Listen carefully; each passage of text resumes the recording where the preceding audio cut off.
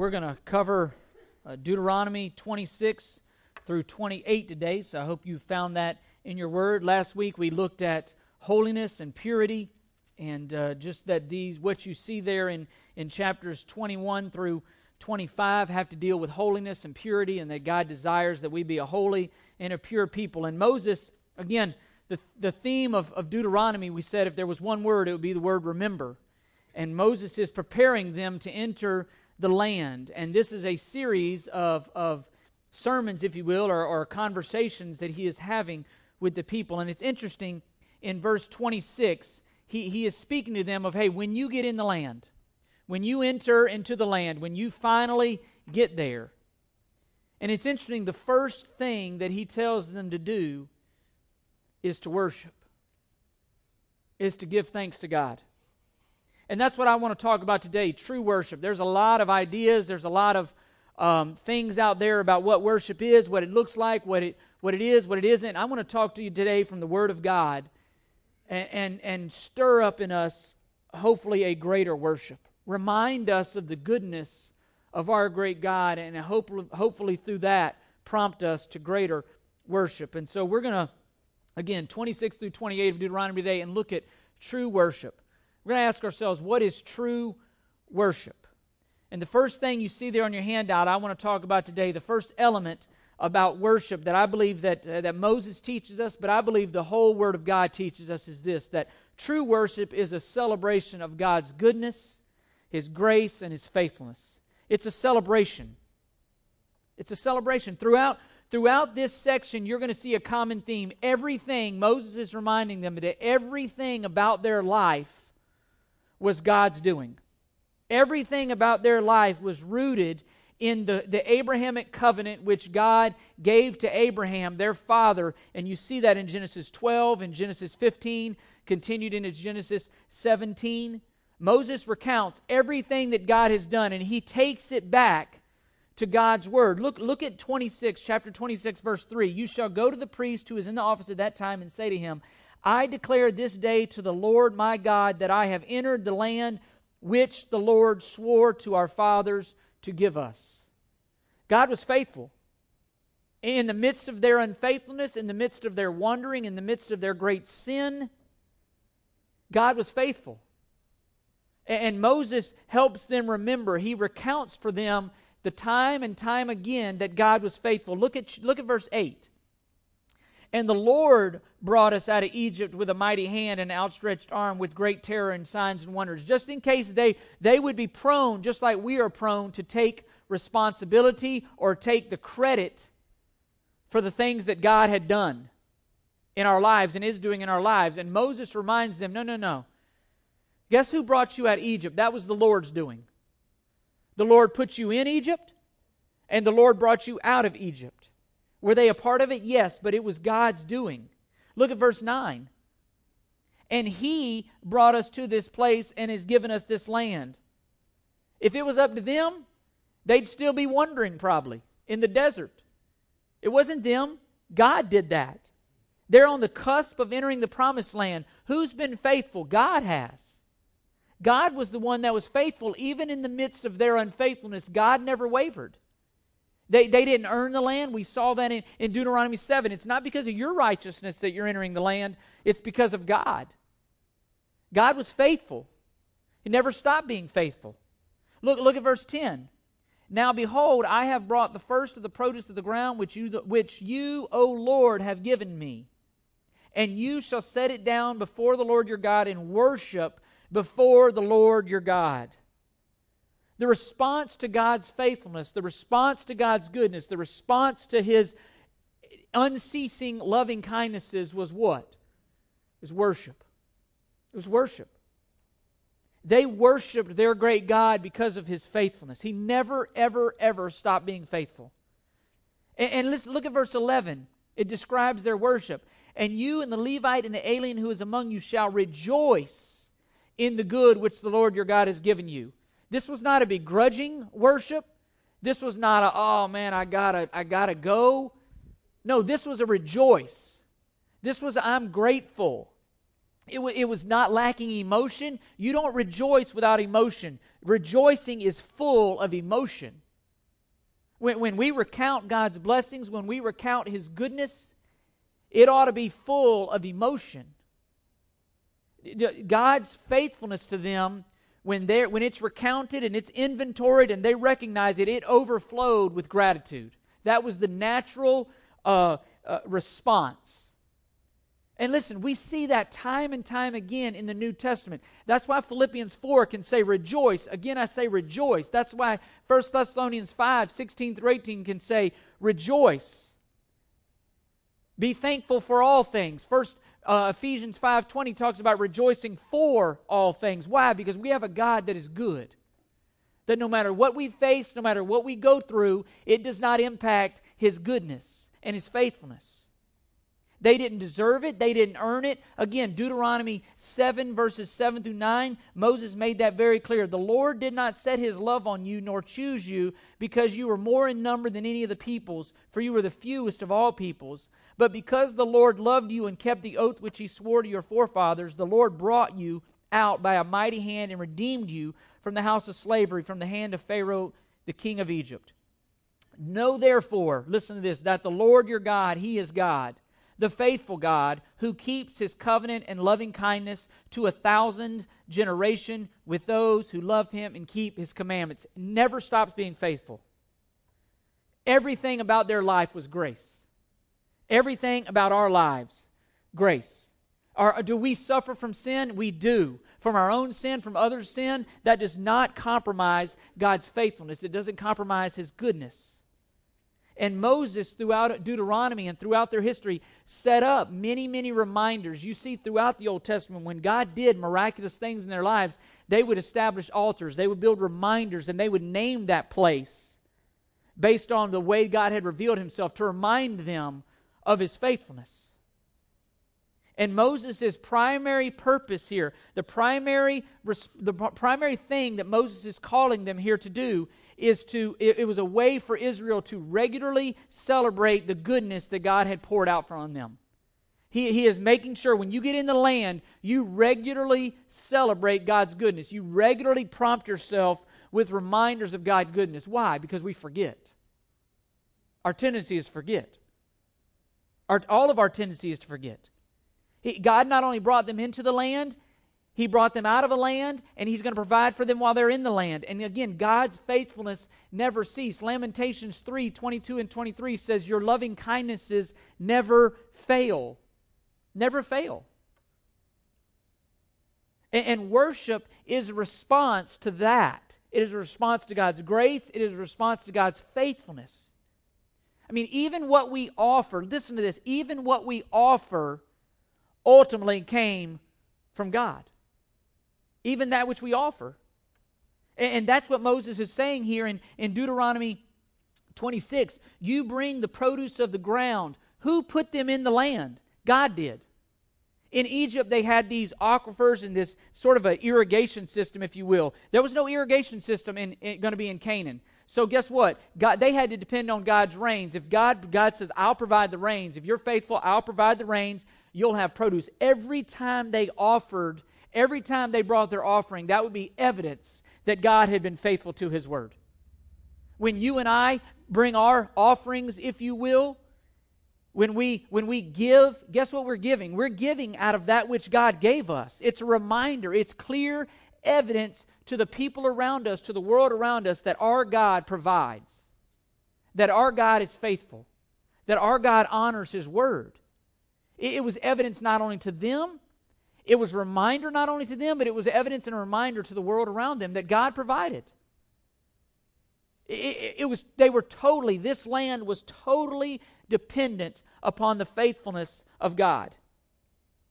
And yet, it's interesting, and yet, you see this, and we see this in our lives, and you see it in Israel's lives. At the same time, listen to me, God's blessings and His sovereignty included trials and struggles. This was not, hey, the yellow brick road type of mentality.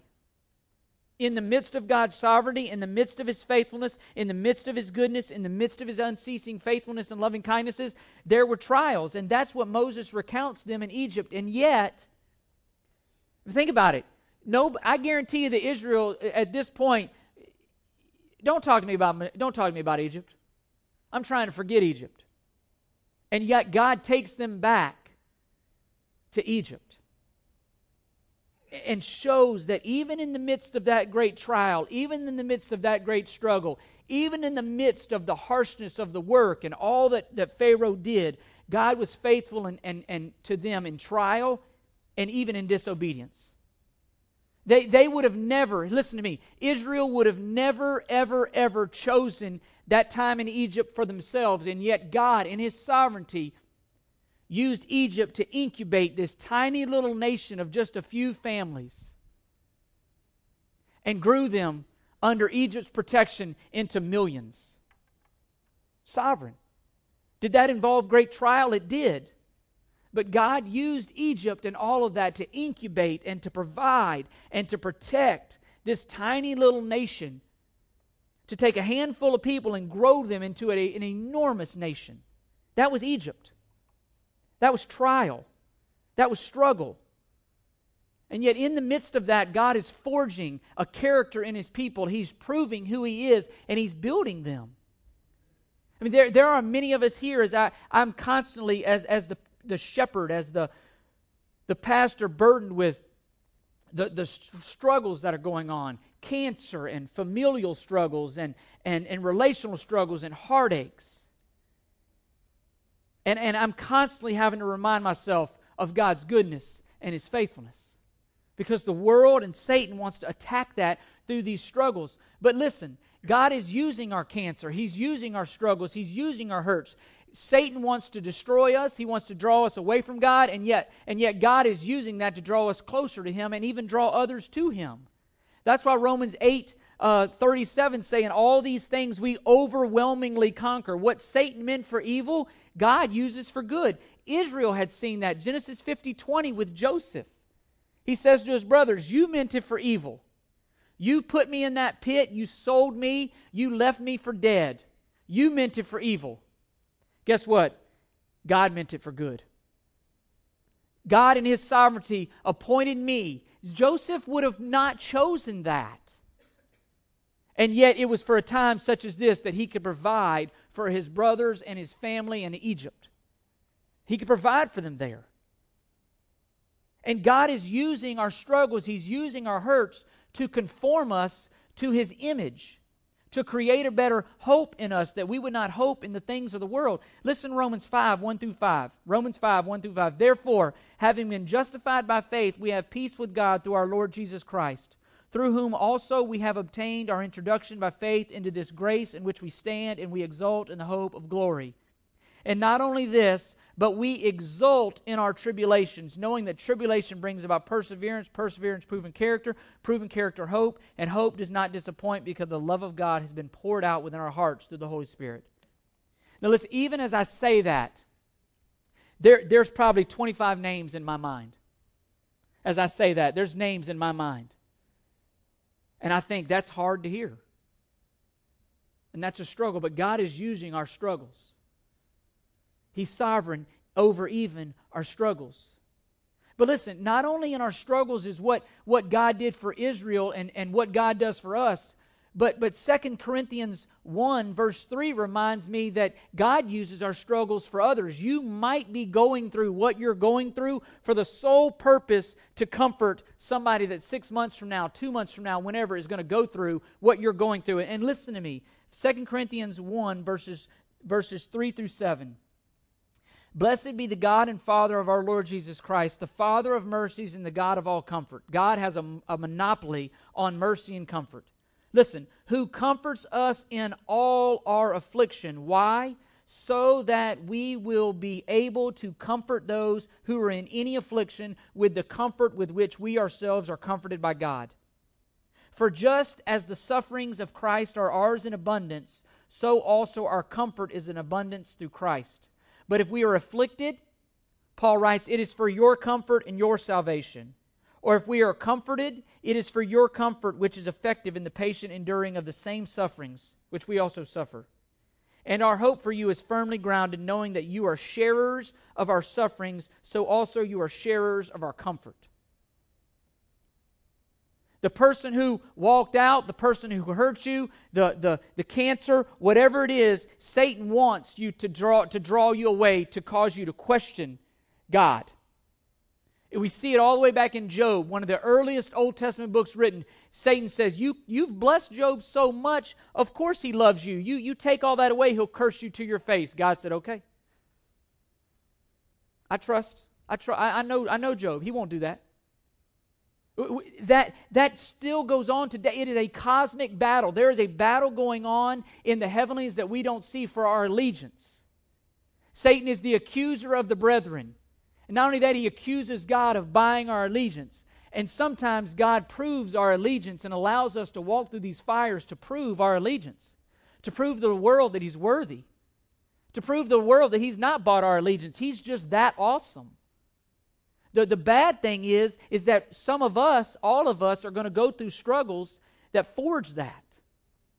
2 Timothy, I think it's 3:12, says, those who desire to live a godly life in Christ Jesus will be persecuted. Why? Because we have an enemy, we have an opponent, his name is Satan, and he seeks to kill, to steal, and to destroy. And yet God superimposes over that. He's sovereign over that. And he not only grows us up, but he uses what he's walked us through to build somebody else up. That's how we super win, if that's right language. Exceedingly conquer, it says in Romans 8. We don't just kind of conquer, we overwhelmingly conquer. And maybe what you or me, or well, maybe what we're going through right now has as much to do with somebody else that you don't even know yet as it does with you. That cancer, God may be walking you through it not only to show that he's sovereign and good in the midst of that, but he's going to use you to comfort somebody down the road who's afflicted with that same cancer. That marital struggle, that hurt, that heartache, whatever it is, God says, not only am I comforting you, but I'm preparing you to have a ministry to share my comfort with somebody else. The question becomes, can we worship like that? Can we worship a God? Will we worship a God who is sovereign and does that? Will we redeem our cancer? Will we not waste our cancer? Will we not waste these struggles? Will we not waste these trials by giving God and instead give God the glory and help others be comforted with the same comfort that we've been comforted with? See, that's the reality of Scripture. And Moses doesn't want them to waver. He doesn't want them to ever waver in their obedience and in their loyalty to God. And Moses recounts for them an inventory of all the times that God had blessed them. And some of those blessings included trials. It's an inventory. Verses 5 through 10, if you read that, he's sort of giving them the tip of the iceberg of an inventory of about God's faithfulness. And as I read that this week, I started thinking about all of the goodness and all the things that God has done to me that I've probably forgotten. All the blessings, the great inventory, the overflow, the abundance of blessings that because of trial, because of struggle, because of just my own sinfulness, sometimes we forget. And I thought about how often I'm so prone to forgetting or presuming upon God or assuming, well, I'm a pastor. Of course God's going to bless me. And God's saying, no. You don't take credit for the blessings, Chris, and you don't presume upon them. So I thought about this. This passage came to mind, and I want to read it. And it's a rich passage. One day, Lord willing, I'll preach it. It gives us a phenomenal inventory. I want to inventory with you. If you're here as a believer, if you're here and a believer in Christ, this is just a tip of the iceberg for you to inventory, for you to log away, for you to count to your credit. By grace, some of the blessings that God has bestowed upon us. Ephesians 1, verses 3 through 14. Listen to this. And as I read this, if you're looking at that list, you can probably fill in many of these yourselves. Blessed be the God and Father of Lord Jesus Christ, who has blessed us with every spiritual blessing in the heavenly places in Christ, just as He chose us in Him before the foundation of the world, that we would be holy and blameless before Him. In love He predestined us to adoption as sons through Jesus Christ to Himself, according to the kind intention of His will, to the praise of the glory of His grace, which He freely bestowed on us in the Beloved. In Him we have redemption through His blood, the forgiveness of our trespasses, according to the riches of His grace, which He lavished on us. In all wisdom and insight He made known to us the mystery of His will, according to His kind intention, which He purposed in Him, with a view to an administration suitable to the fullness of the times, that is, the summing up of all things in Christ, things in the heavens and things on the earth. Lost my place here, sorry. In Him also we have obtained an inheritance, having been predestined according to His purpose, who works all things after the counsel of His will, to the end that we who were the first to hope in Christ would be to the praise of His glory. In Him you also, after listening to the message of the truth, the gospel of your salvation, having also believed, you were sealed in Him with the Holy Spirit of promise, who is given as a pledge of our inheritance with a view to the redemption of God's own possession, to the praise of His glory. That is a lot of blessing. All by grace. And I sat there and I literally prayed through these things, and I thought, well, let me share them. Thank you, God, for saving us and providing for us. Huge blessing.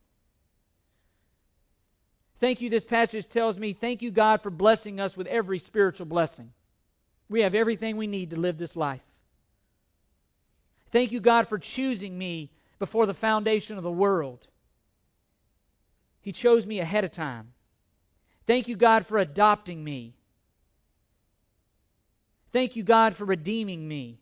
That literally means to purchase me out of the slave market of sin. He paid the ransom in Jesus Christ. Matthew 20:28, for the Son of Man did not come to be served, but to serve and give His life as a ransom. He redeemed me. Thank you for forgiving me of my sin. Thank you, God, for lavishing your grace upon me.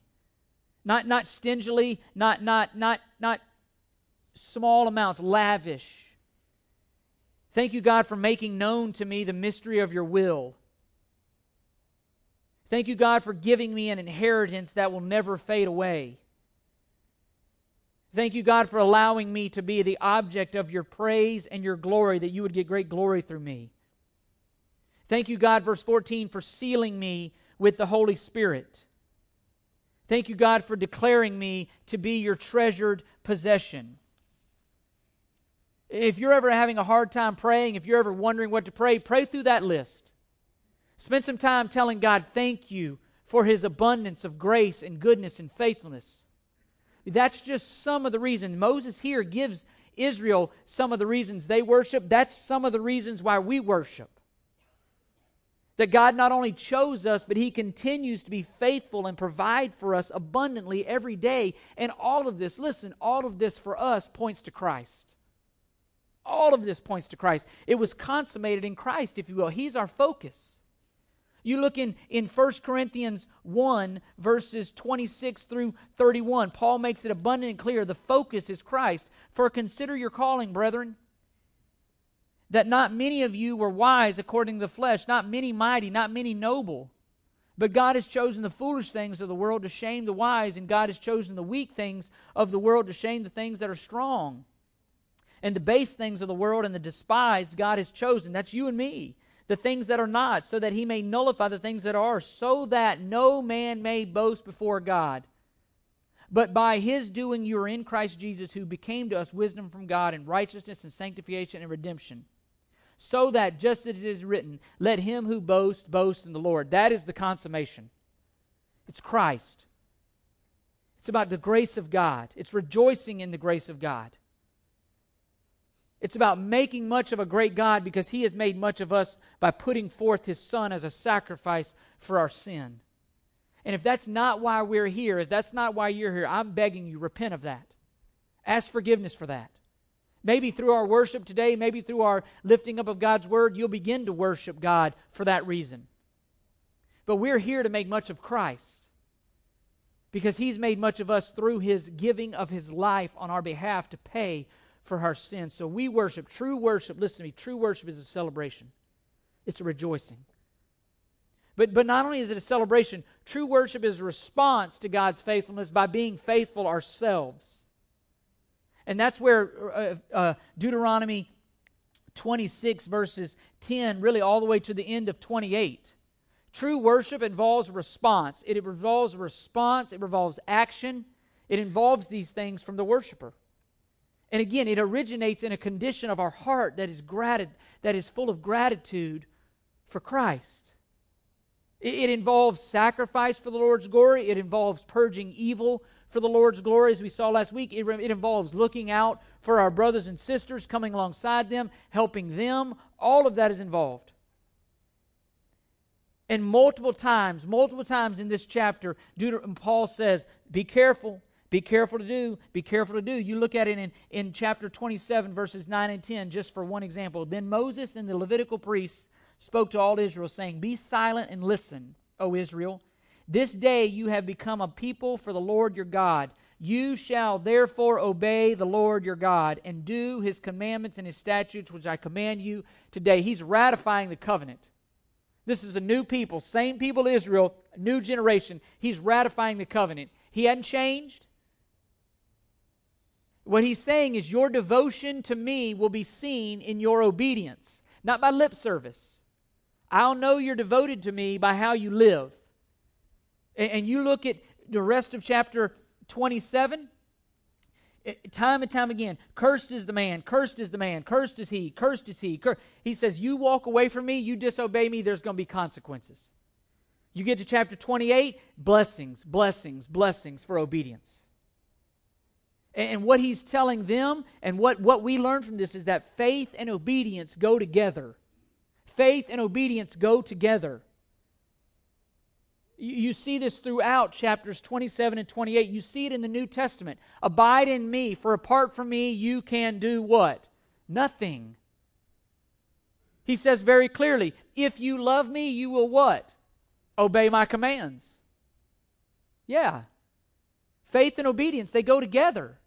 And everything about not only Israel, but about us, it was rooted in God's faithfulness. Rooted in His faithfulness.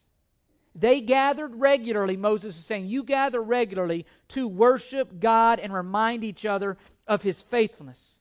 To remind people, to tell the next generation what a great God it is that we serve. It's interesting. In Hebrews 10, verses 23 through 25, the writer of Hebrews tells us that is exactly why we worship today. Same reason today. Listen to me, Hebrews 10, verses 23 through 25.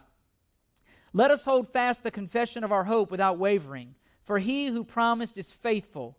Listen, and let us consider how to stimulate one another to love and good deeds, not forsaking our own assembling together as the habit of some, but encouraging one another all the more as you see the day drawing near. Why do we gather? To encourage one another. To come alongside one another and share, hey, you're struggling with this. Well, guess what? I struggle with that. And let me tell you about God's faithfulness. You're dealing with this? Let me tell you, I saw God do this. It's for one another.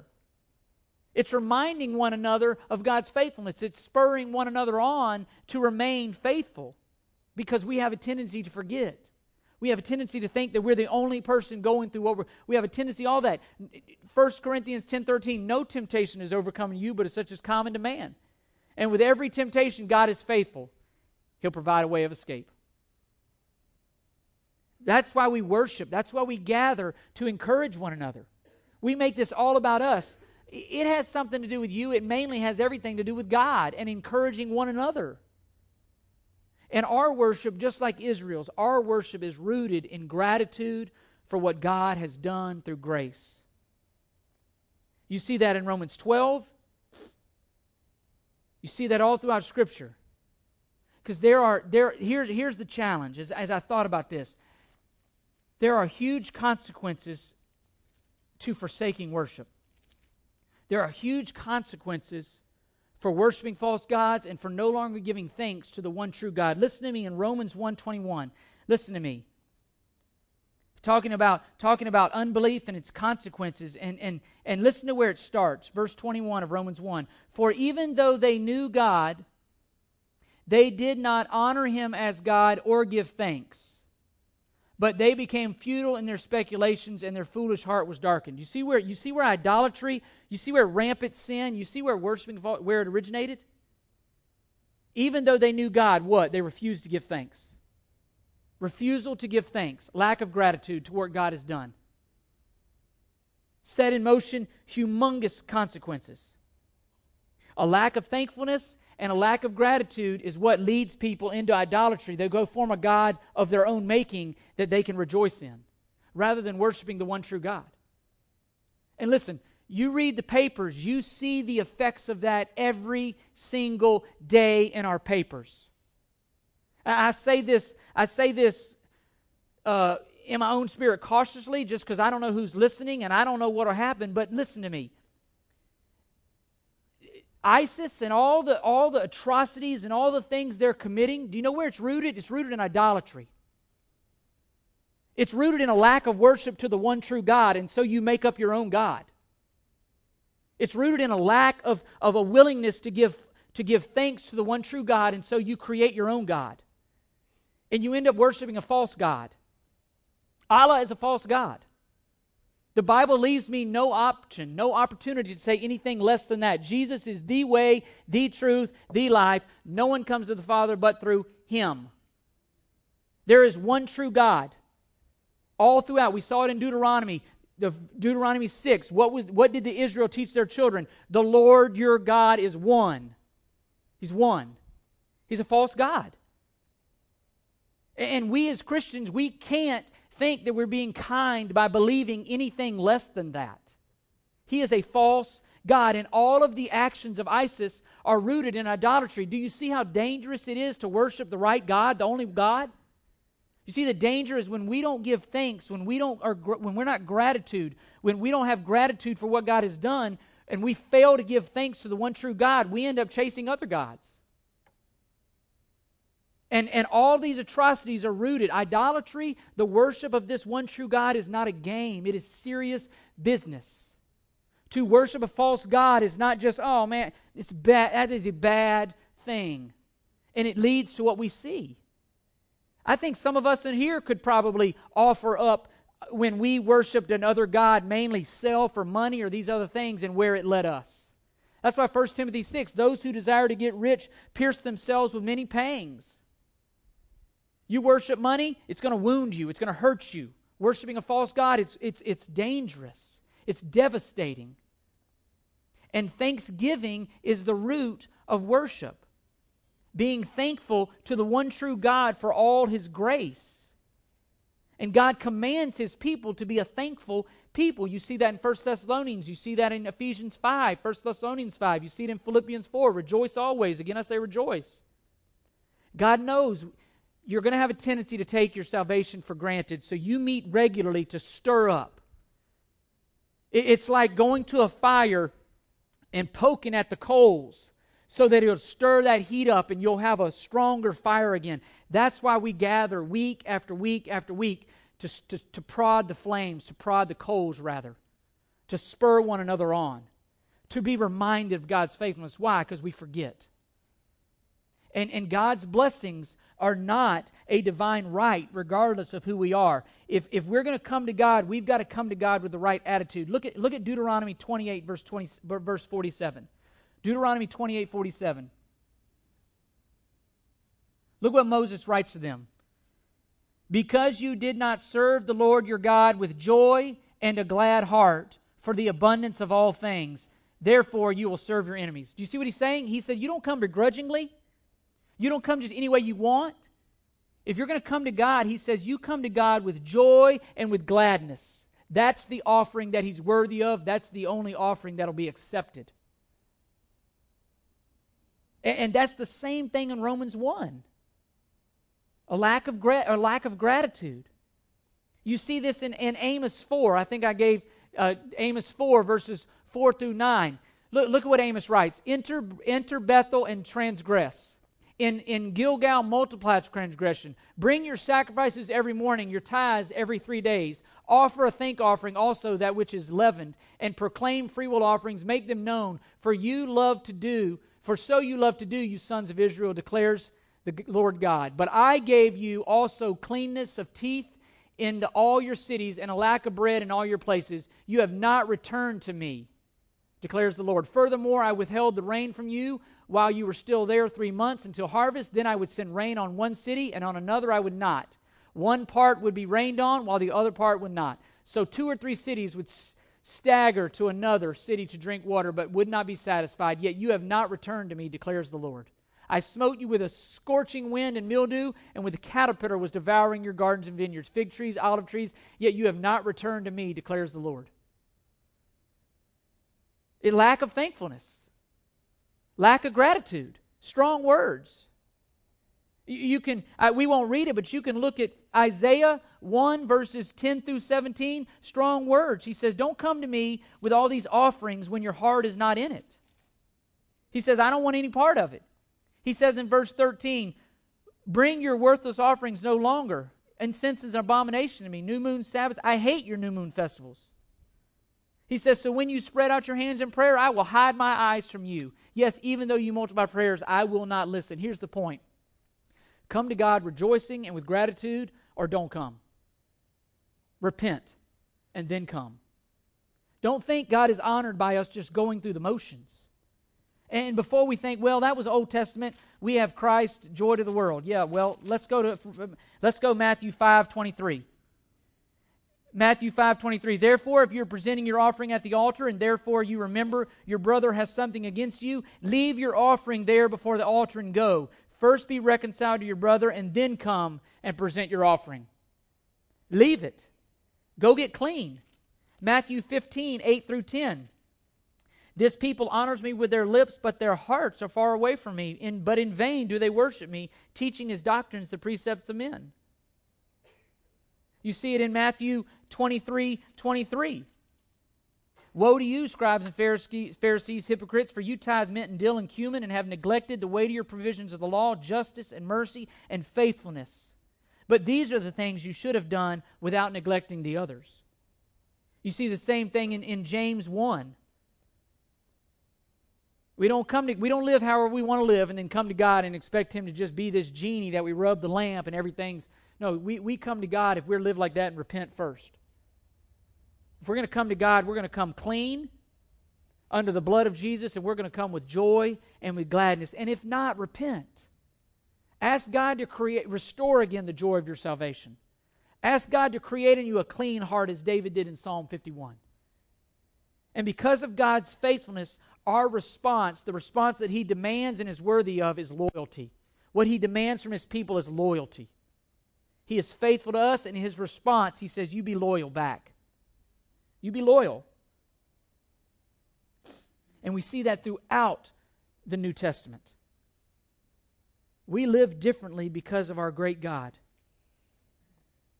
John 14, Ephesians 4, Romans 12, all throughout. If you love me, obey my commands. Seek to obey me. Desire to obey me. All being fueled as a response of gratitude. So not only is worship a celebration, but worship is a response. And lastly, worship is a witness. True worship is ultimately so that all will witness the glory and the greatness of our God. Ultimately, we worship as a witness. And if we're not careful, we will make ourselves the end of everything. Everything will end of ourselves. Everything will be about ourselves. And we'll miss the end goal. God is doing something in you and in me for us to go tell somebody else. And look at me, even in Deuteronomy, God had that as His mission. Look at Deuteronomy 28, verse 10. Quickly as we close here. Deuteronomy 28:10. So that all the peoples of the earth, He says, keep my commands and walk in my ways, so that all the peoples of the earth will see that you are called by the name of the Lord, and they will be afraid of you. Do you see the witness? Do you see the testimony that was built into their lives? One of the end goals of their lives, one of the end goals of the blessing, one of the end goals of the choosing was that other people would take notice of the greatness of Israel's God. Israel was to reflect the glory and the grace of the God whose name they bore, who had called them. It was about a witness. It was about being a reflector of God's goodness. They were not an end. They were not a cul-de-sac. They were to be a conduit. You can go to Isaiah and it talks about that they were being a light to the nations. Same thing for you and I. They would live their life according to God's, as a response to God's gratefulness or graciousness and grace. God would bless their socks off and other nations would take notice of that and say, how's this tiny little nation surviving? God. Interesting, in Matthew 5, same thing. He says, a city on a hill is not hidden. Don't take your lampstand and put it on the table. He says, let your light shine before men so they may see your good deeds and glorify your Father that's in heaven. See, the fullest consummation of our worship is the worship of others. Is the worship of those around us. We come here, we're reminded, and our fires are stoked of the greatness and the grace of God, so that we'll go out in the world and others will see that in our lives. All to the glory of God. It's interesting, in 1 Corinthians 14, we see the same thing. Listen to me. It's talking about even in the assembly of believers. He says, therefore, if the whole church assembles together and all speak in tongues, and ungifted men or unbelievers enter, will they not say that you're mad? They'll say they won't know what's going on. You'll look crazy. But if all prophecy and an unbeliever or ungifted man enters, he is convicted by all. He is called to account by all. The secrets of his heart are disclosed, and so he will fall on his face and worship God, declaring that God is certainly among you. Even how we worship here has an effect on the lost. When if an unbeliever, they may be unbelievers here now, when they watch us worship, are they in awe? Do they realize that we serve a great God, or are we yawning at this God and they're like, well, what does he have that I need? Even how we worship here. But even as we live our lives out there, what does the world see through my life and your life regarding this great God?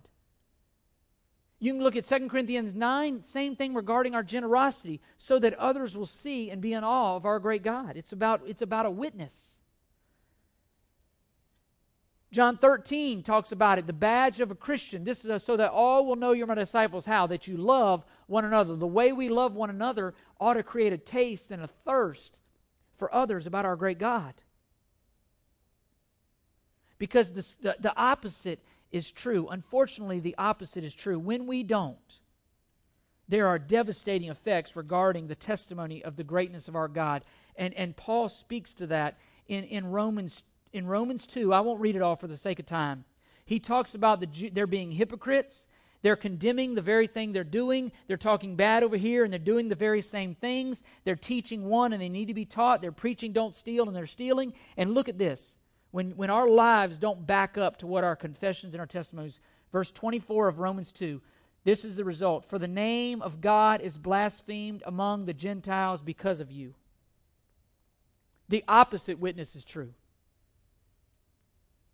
To profess one thing and to live another. It says the name of our great God is not lifted up, torn down.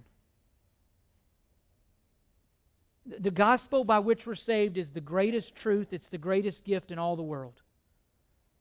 The joy of by grace having been a recipient of that ought to overflow into our lives, that we've been forgiven from the penalty of our sin, that we've been adopted by God, that we have received every spiritual blessing, that we've been called, that we've been chosen, that we've given an inheritance. All of that. We gather to remind ourselves of that so that we will have great emotion regarding our God, our great God. Do people see joy and gratitude in your life regarding our great God? Do they understand? Do they know that you're a believer? Are they drawn to Christ through the way that you live, the way that I live? And I'm talking about at home, in your neighborhoods, at schools, at work. What are you saying? What are our lives saying about the greatness of this God? Are we creating a thirst? Or are we turning God away? And if not, ask God to reveal to us why not. Ask God. Is there a sin in my life that may be thwarting that? Is there a pursuit of a false God in my life? Am I wasting my time chasing all these things that the world offers rather than, like Daniel prompted us to sing this morning, more of you, seeking more of you? As I prepared this, and I'm closing here, I promise. As I prepared this, I read in the paper, and many of you did this week as well, about a young girl named Kayla Mueller. She went over to Syria to serve the underprivileged. She went over to Syria to serve those who could not help themselves. Her and her boyfriend were taken captive by ISIS. Her boyfriend was eventually released. She was kept. She was a prisoner for 18 months. And then they killed her.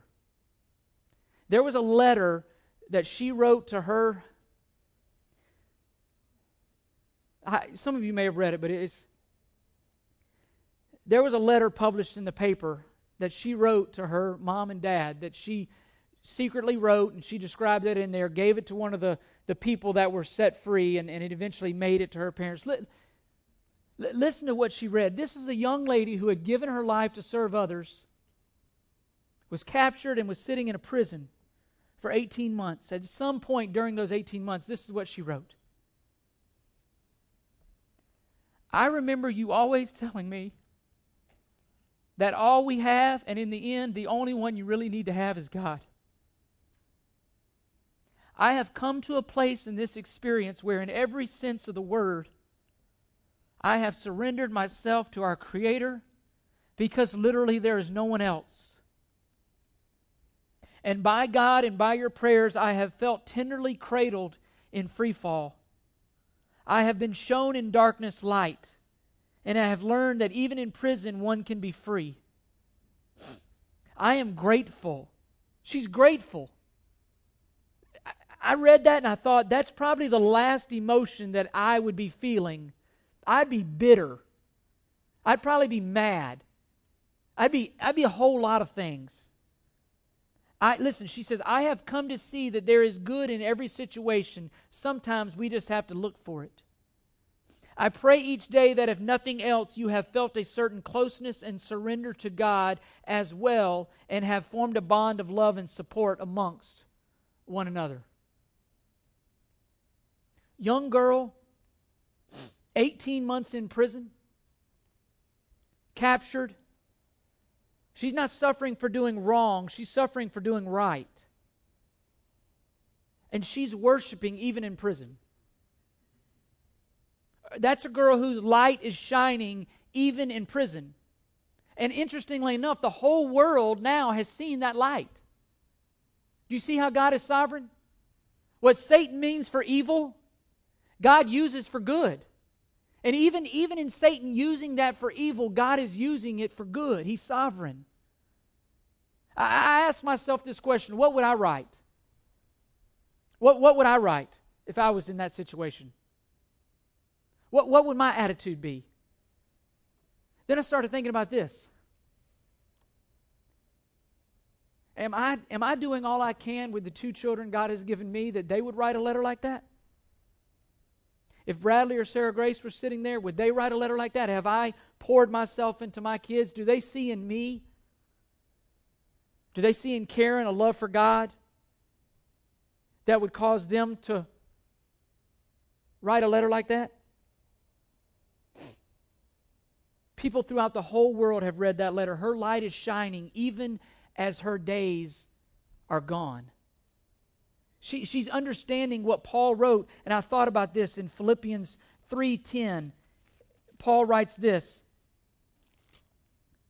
that I may know him and the power of his resurrection and the fellowship of his sufferings, being conformed to his death, in order that I may obtain the resurrection from the dead. Paul writes that I would know you not only in the power of your resurrection, but that I'd know you in the fellowship of his sufferings. See, because Kayla serves a Savior who was falsely accused, who was falsely imprisoned, and who was falsely murdered. And she's rejoicing in that. She knows Kayla, through her trial, had a fellowship with Christ that would not have been born in America. In great prominence and wealth and all that we have. She is a lady who is worshiping our great God no matter what. She was not willing to waste any part of her life. And as I pondered this, here's what I thought. Why do I waste all the opportunity God's given me? Why do I waste that and wait? Why do we wait till we're in prison to worship God like this? Why do we wait to abandon everything and know that He's all there is? Why don't we seek to live abandoning everything to Christ? Why don't we seek to live like that while we're free to live like that? At home, at work, at school, in our neighborhoods, doing everything to the glory of God, that all will see the light of God and the glory of Christ through us. Why do we wait? And I pray that we would be a people, as I thought about that, who desire to obey our Lord in everything and to bear much fruit in everything. And as we seek to glorify Him, may others see and be drawn to the greatness of Christ. Doesn't mean that everything's going to go great for us. Matter of fact, it means the opposite, because before we belonged to Satan, Satan is not going to attack his own. Now we're an enemy of Satan. We belong to Christ. He's going to attack us. But live for Christ. Read this word and understand the greatness of the Savior that we have, the greatness of the blessings, the greatness of what He's done for us. And may the reading of the word, the fellowship here, the living it out, may it fuel our gratitude. May it just send us over the edge with gratitude for our great God. Worship is a big deal. Obedience is a big deal. Because ultimately God's great name is at stake through both.